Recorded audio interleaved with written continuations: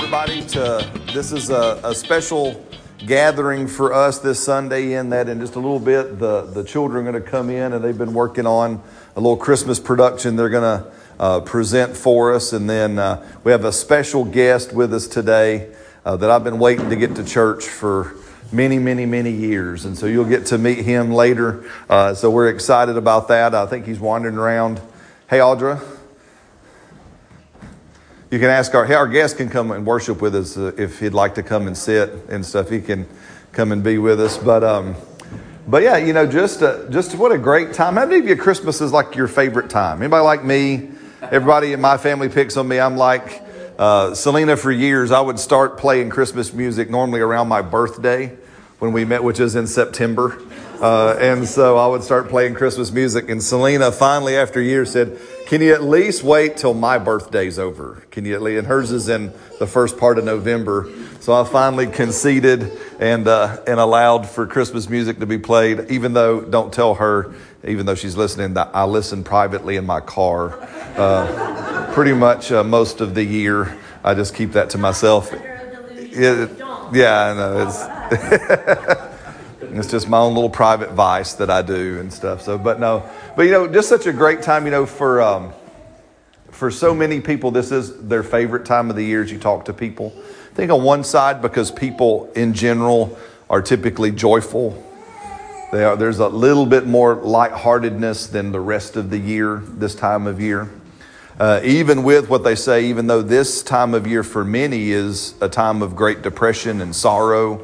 And I don't know if y'all know this, but suicide rates go up 2- and 3-fold this time of year. Depression goes up 2- and 3-fold this time of year for many people because they're not at peace. Right? And so I want us to look, and it's been on my heart for some time, and we'll start it today and through the rest of this Christmas time together. I want to talk about, I didn't realize this for some time. I've always kind of known it, but as I looked at it, how much the New Testament is about peace. And I had not really seen that until recently when I was chasing some stuff down, that the New Testament is a testament of peace. God's desire to make peace, right? And to sit at peace. Did you know that was God's plan from the beginning, to be at peace with man? Mm-hmm. Aren't you so glad? Amen. You know, I'll tell the story real quick and not get too far. One of my favorite historical stories that comes from the modern era is actually at the end of World War II. And I don't remember how to pronounce his name, but there was a Japanese soldier on one of the islands of the Philippines. He was part of like a special operations group of the Imperial Army of Japan, and that he was there to cause guerrilla warfare with his platoon. He was there to disrupt things and disturb things, all that kind of stuff. He was the last known person to surrender at the end of the war, but he didn't surrender. And if you go Google him, you find out if I'm wrong, until it was like either the mid-70s or the mid-80s. Like it was years, decades late. I think it was the 70s, if I'm not remembering wrong. And it was so funny. I mean, you read this story, it's worth reading. But he just would not believe that there was peace. He just would, and he held out to all of his other platoon members. He was the last survivor. They all died. He was still running around that area of the Philippines, every now and then terrorizing the locals, sniping a few people, causing problems, still trying to accomplish the mission he was given back in the 40s. You know, and they dropped leaflets over the island. They announced to him, "Hey, listen, the war is over." And he refused. And finally, one day, I forgot who it was and how it worked. There was a reporter who came out and was able to kind of meet him and said, "Listen, the war's over." He says, "If you'll bring my commanding officer here from Japan, I'll surrender." So this guy goes back to Japan, and praise God, this gentleman's commanding officer was still alive. So they suited up his commanding officer, brought him to this island, bullhorned out, and the guy finally came out of the jungle and surrendered and yielded after all those years. Now, how many of you hear that story and you go, "That is just crazy"? Anybody else hear that story? You read that story and you're like going, "That is nuts. Who would, we'd say in the South, who could be so stupid and still breathe, right? I mean, that would be there. But you know, guys, so many people in our world, that's what we do towards God. We're fighting a war that Jesus won and has declared peace over. And we're still like that Japanese officer holding out, still believing that there is a war between mankind and God. Still believing that God is fighting a war against sin. Are you looking? Don't look at me funny. How many of you know a lot of those people are church folk? A lot of those people are like you and I, and we're held out in the jungles and we're fighting this war on sin especially. We got to just obliterate sin and we got to get sin out. And some people go so far they blow stuff up. Come on. Are you with me? Now, again, I might cross over a little bit. I mean, I'm not for abortion at all. So don't please hear me. But we got people blowing up abortion clinics some years back. We got people protesting sinful activity. Does that make sense? But do you understand that peace has already been made? Years ago, the Lord told me this. Hey, there's our special. I've been trying to get this guy in church for a long time. Amen. Amen. He's always busy this time of year, but it's a blessing to have him come and join us for church. Welcome, Nick. Good to have you.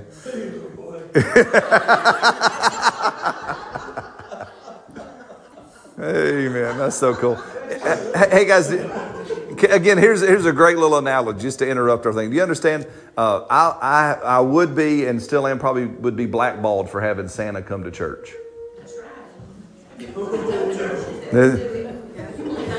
That's right. I know. I'm still connected to many of them. You do much, but that's the idea of the silliness that we do, right? In an attempt to fight a war that has already been won. Do you understand that you do not have to fight sin? Do you know you don't have to fight sin in your life? I'm going to go real personal just for a second. You understand that, right? You don't have to wage war with your own sin, nor do you have to wage war with the world's sin. Because Jesus won and defeated and declared peace over the war on sin. Amen. Are you with me? That's why, and we'll look at it in the coming weeks, that's why Paul called it in Romans chapter 15. We all probably know this verse, Romans chapter 10, chapter 10, verse 15, somewhere in there. He said, how beautiful, everybody help me, are the feet of them who preach the gospel of peace. Do you know why we don't see people saved? Because we preach a gospel of war. We preach a gospel of judgment. Now, please hold on. We will teach in the beginning of the year. We're going to walk through the 6 essential doctrines of Christianity. And one of the central doctrines of Christianity is something called the doctrine of eternal judgment. So we will talk about eternal judgment and what that is. And it's real and it's there. The real brief definition is this. The Lord gave me an analogy of this years ago. If we had a gasoline soaked log up here, and I was holding on to it, right? And Tony came up, and Tony has a match, and he says, Brad, I got to burn that up. Please let go. And I say, no, I love my log. This is my favorite. This is my pet log.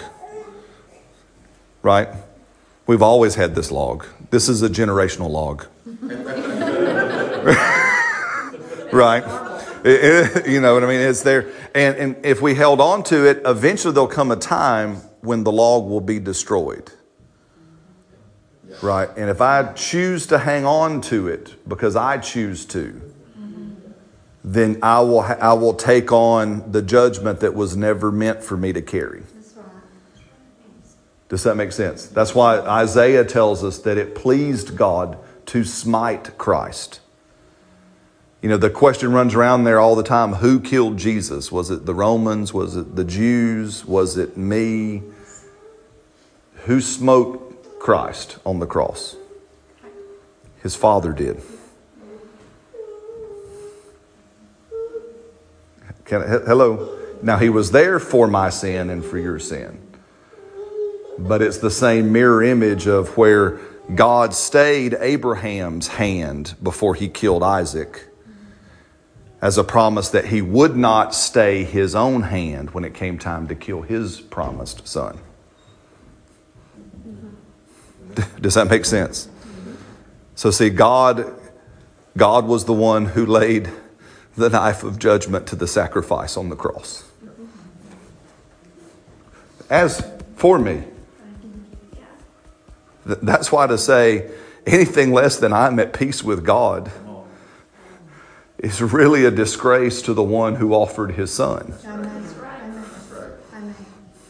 Because you didn't kill Jesus.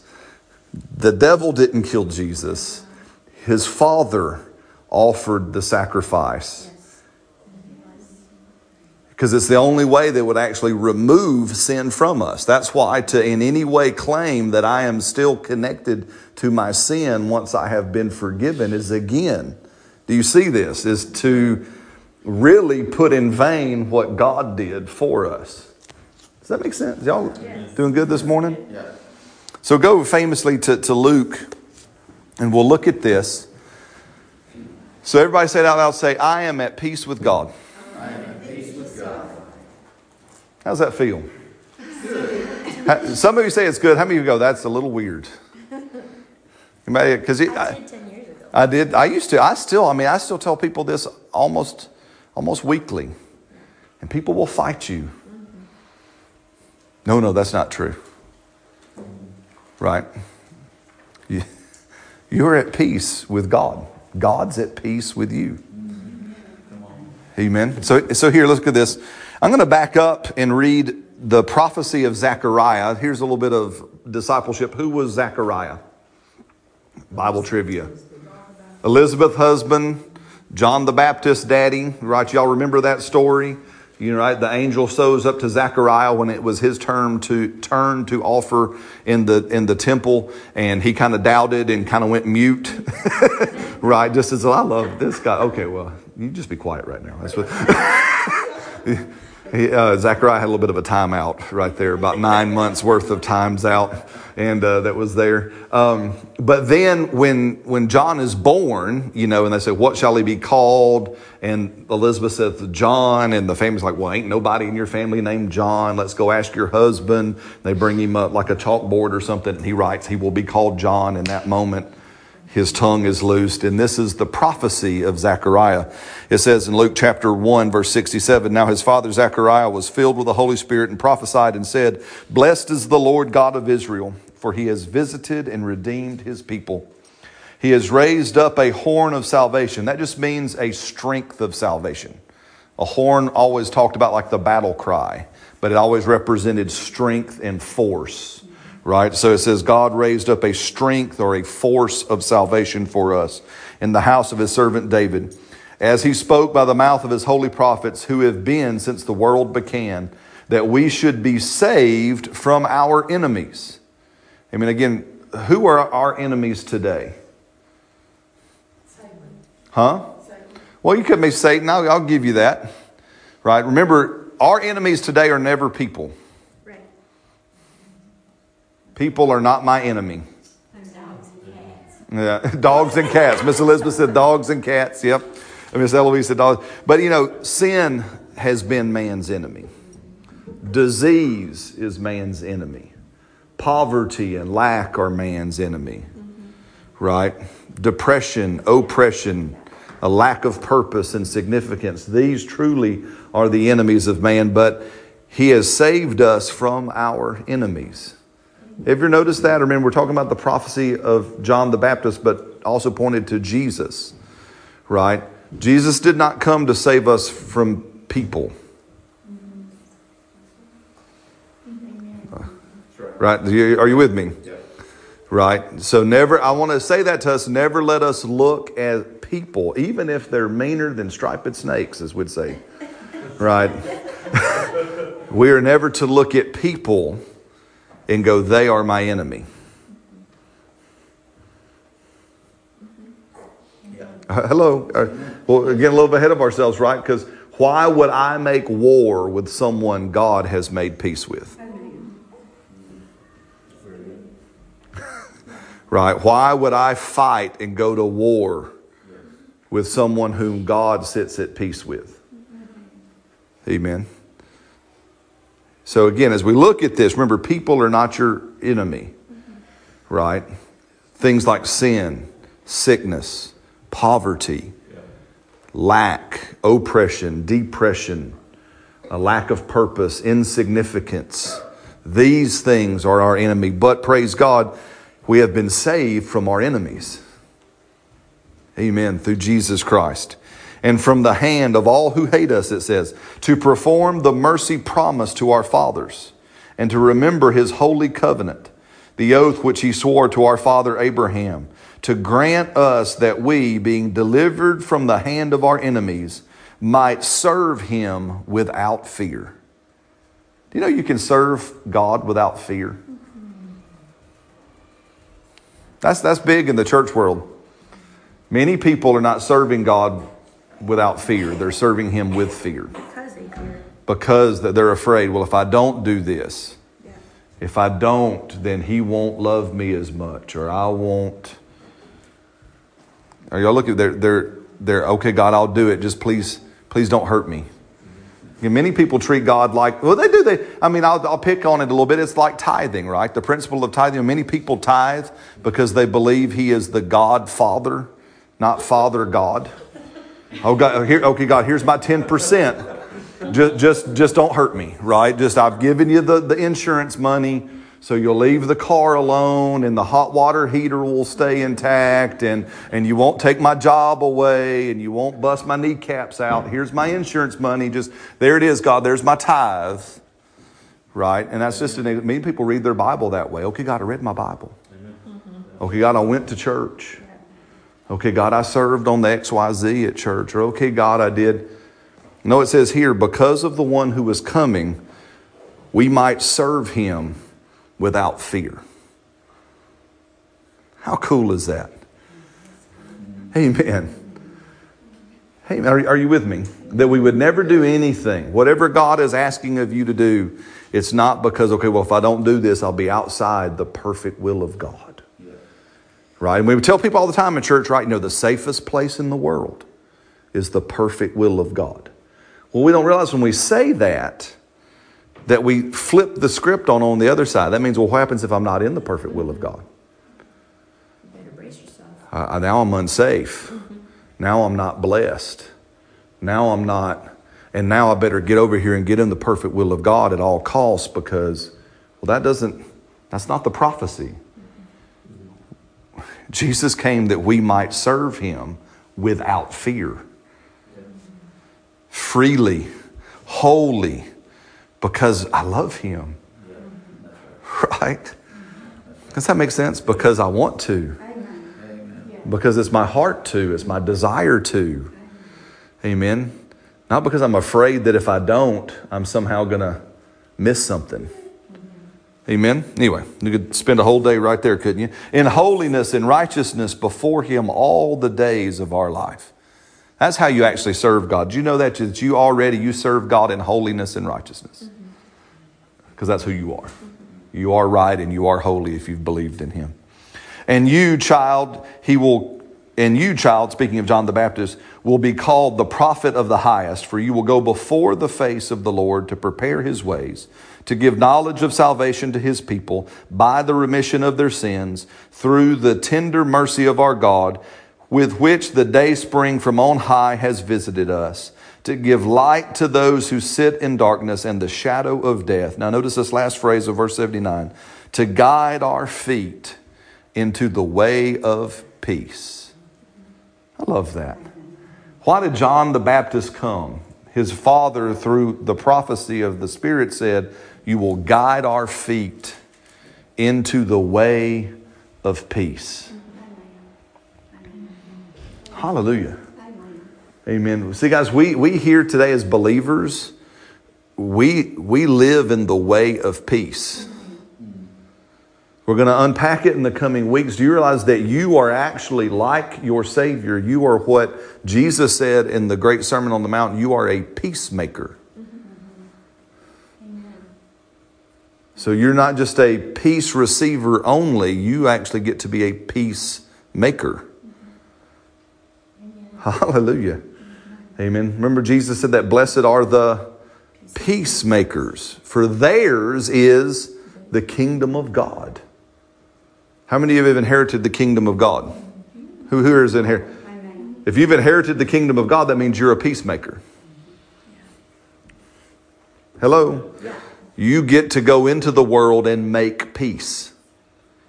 Do you know why we live in many times in a world where it seems like there's less and less peace? Have you ever noticed that?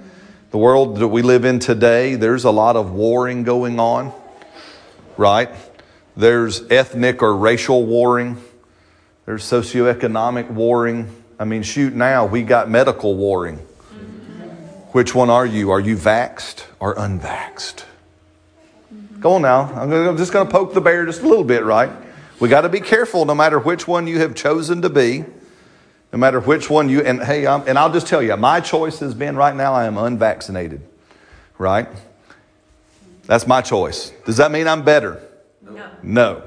Does that mean I'm smarter? No. Does that mean I'm less or more protected? No. It just means that's what I chose to do. We read about it. We prayed about it. And standing here today, that's what we've chosen to do. And I leave the right out to say, one day I may change my mind. Does that make sense? But the last thing in the world I need to do is go fight people over stuff like this. Why? Because I'm a peacemaker. Are you with me? Blessed are the peacemakers, for theirs is the kingdom of God. See, we were called to make peace with mankind. Does that make sense? All right, we'll get deeper into this as we move forward in the weeks ahead. But now fast forward into the next chapter. Chapter 2, very famous. We know this is the birth of Jesus. We sang about it a little bit in this song. It says in verse 8, now there were in the same country shepherds living out in the fields, keeping watch over their flock by night. And behold, the angel of the Lord stood before them, and the glory of the Lord shone round about them, and they were greatly afraid. Right, again, just for fun, because y'all know me, I'm a little bit of a history geek person. Just to pop everybody's little bubble and just to say it so we can get it out of the way. You know, Jesus wasn't born in December, right? Everybody understands? Jesus was not born in December. Okay, we all understand that we basically have baptized the winter solstice. That's what we've done, right? That's just what we've done. The Catholic Church, kudos to them, hundreds of years ago, baptized a pagan holiday called the winter solstice, and that's why we do Christmas. Okay, so just to say it there, it's okay. Right. All right, that doesn't mean we're pagans. Doesn't mean that this is a bad holiday. Doesn't mean we should stop. It just, we have to realize that. But Jesus was most likely born in some time of the year when shepherds could sleep outside and not freeze to death. Right? Whether that was spring, whether that was fall, I'll let everybody debate that till the cows come home. But Jesus was born apparently. Hey, here it comes the guys. We'll get ready here in just a second. Y'all just hold on as we land the plane. But he was born there in a time when they could. But here's the thing about the shepherds. See, Israel at the time and for its history, can you imagine, if you will, living in a culture, in a place where you required a specific type of animal to make you right with God? So just imagine, you remember that in the history? They had to bring a perfect, spotless, without blemish lamb to the high priest. If the lamb was ever marred by an animal attack, it would no longer be perfect. If the animal tripped and broke its leg, it would no longer be perfect. If anything happened to that little critter, nothing. So what Israel did in those days was all throughout, they were in agricultural countries, so all throughout the nation, when they would find spotless lambs, because they were kind of rare. right? A lamb would be born and they would start looking it over and pulling back the fur, and they would look. And when they found a spotless one, they would send it to the city of Bethlehem to be guarded and protected for the time of sacrifice. That's why it says there were certain shepherds. Those certain shepherds had the honor of shepherding the Passover lambs. They were keeping watch over their flocks by night, right? They were preparing and keeping the sacrifice that would make Israel have freedom or atonement from their sin for a year. So now you understand why the angel showed up to those guys. It wasn't just some random shepherds out there. That's right. It was to the men who were given charge to protect the sacrifice. Right. Keep these animals safe. And then he says he goes, now I need you to leave your duty, leave your guard post, and we will take you to the real Lamb of God. Amen. Does that make sense? And you will get to see the Lamb born first. Wow. Because you have kept the lambs of Israel for all this time, we will now let you see the Lamb of God first. Amen. Does that make sense? That's awesome. Hallelujah. What an honor. It kind of paints a little bit better picture for us. But that's why it says, hey, don't be afraid. Besides the fact they were freaked out that angels were there, they were like, hey, don't be afraid. You're not going to mess up your job. I'm about to replace you. I'm about to make your job and your occupation obsolete. Amen. It says, do not be afraid, for behold, I will bring you great tidings of good joy, which will be to all people. For there is born to you this day in the city of David a Savior, who is Christ the Lord. And this will be the sign: you will find the baby wrapped in swaddling clothes, lying in a manger. And love this. And suddenly there was with the angel a multitude of heavenly hosts, praising God and saying, and everybody say it out loud, glory to God in the highest, and on earth Peace. goodwill towards men. Now, that declaration was from who to who? From God to us. So who made the declaration? God. The angels did for God. Who were they declaring the declaration to? All mankind. So do you understand that the declaration, the first thing proclaimed when Jesus was born is, remember, he's here because I am declaring peace and goodwill toward all men. Amen. Amen. I love that word peace. Literally means a state of rest and quietness, a state of calmness, an absence of strife, a inner tranquility. The other definitions means a state of national tranquility. Amen. See, guys, what we're celebrating in this time, the peace that we're talking about, is not peace among men, peace toward men. And when we understand peace toward men, we have a shot at making peace among men. Again, you understand that God made peace with you so that you can make peace with others. The only way you can make peace with others is to understand God has made peace with you. Because if I am no longer fighting God, if I am no longer an enemy of God through my sin, if God has declared and made and brought to me peace through himself, right?